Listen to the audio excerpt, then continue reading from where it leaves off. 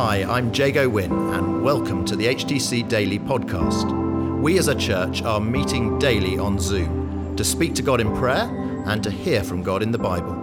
For those of you who can't join us live or who want to listen again, we're featuring the Daily Bible Thought, and we're also including how we're being encouraged to pray each day. Today it's Natalie Jones. Today's reading is taken from Luke 4, verses 22 to 30. All spoke well of him and were amazed at the gracious words that came from his lips. "Isn't this Joseph's son?" they asked. Jesus said to them, "Surely you will quote this proverb to me, 'Physician, heal yourself.' And you will tell me, 'Do you hear in your hometown what we have heard that you did in Capernaum?' Truly I tell you," he continued, "no prophet is accepted in his hometown. I assure you that there were many widows in Israel in Elijah's time, when the sky was shut for 3.5 years, and there was a severe famine throughout the land. Yet Elijah was not sent to any of them, but to a widow in Zarephath in the region of Sidon. And there were many in Israel with leprosy in the time of Elisha the prophet, yet none of them was cleansed, only Naaman the Syrian." All the people in the synagogue were furious when they heard this. They got up, drove him out of the town, and took him to the brow of the hill on which the town was built, in order to throw him off the cliff. But he walked right through the crowd and went on his way. Today's passage includes some scripture that I think very easily gets forgotten, but has so much to teach us. Let's read and see what is going on as Jesus continues his ministry in Luke. Well, as we've just read, we hear at the start that all spoke well of him and were amazed at the gracious words. But then things begin to change. And because Jesus begins to say things that are difficult to hear or accept, the crowd begin to turn against him. So what does he say that is so hard to hear? Well, we read in verse 24, "No prophet is accepted in your hometown." And then he quotes 2 Old Testament stories of people who were not Jews, but yet receiving healing and provision from God.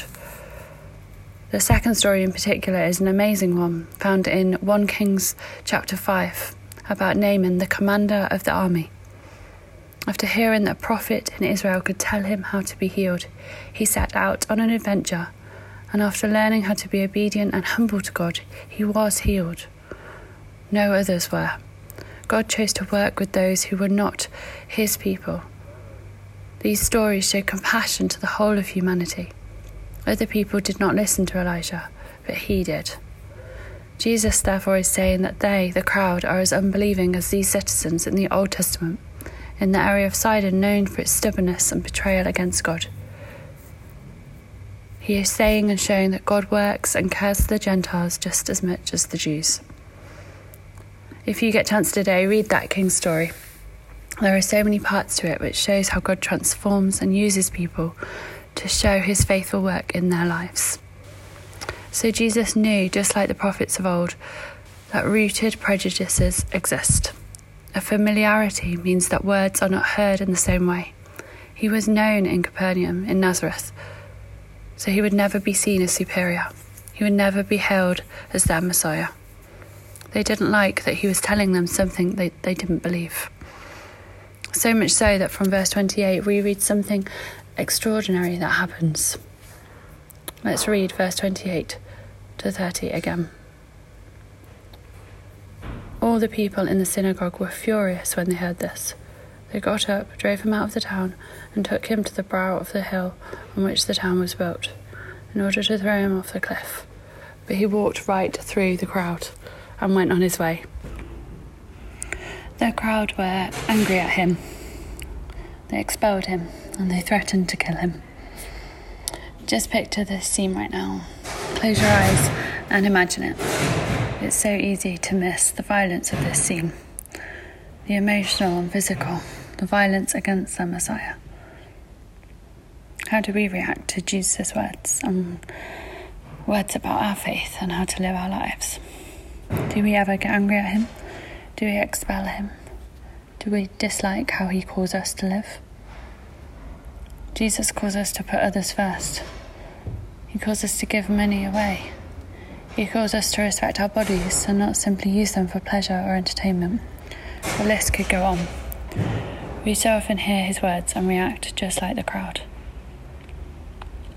But these words are not meant to condemn us, but to reassure us that we have a Saviour in Jesus. And so who is Jesus for us? Well, he is more powerful than our actions against him. We see in verse 30, then passing through the midst of them, he went his way.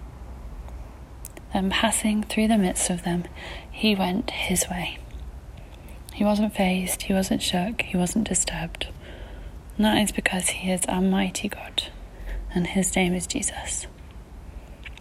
It tells us that he isn't limited by our actions. He remained in charge. He knows what is best for us. So sometimes we can be like that crowd and let our actions prevent us from knowing where we need God's grace, the cure of our salvation. Jesus is asking us to follow him, obey him, and listen to him. In your life today, how do you need to know God's grace for you when you have acted like the crowd and expelled or got angry at Jesus?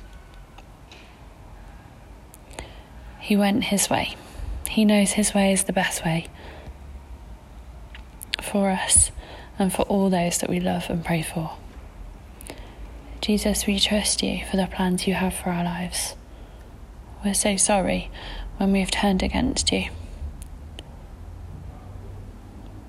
Lord, give us faith today to trust that your words are true and powerful, and to stand firm in our world and in our lives. We commit ourselves again to you this day. Amen.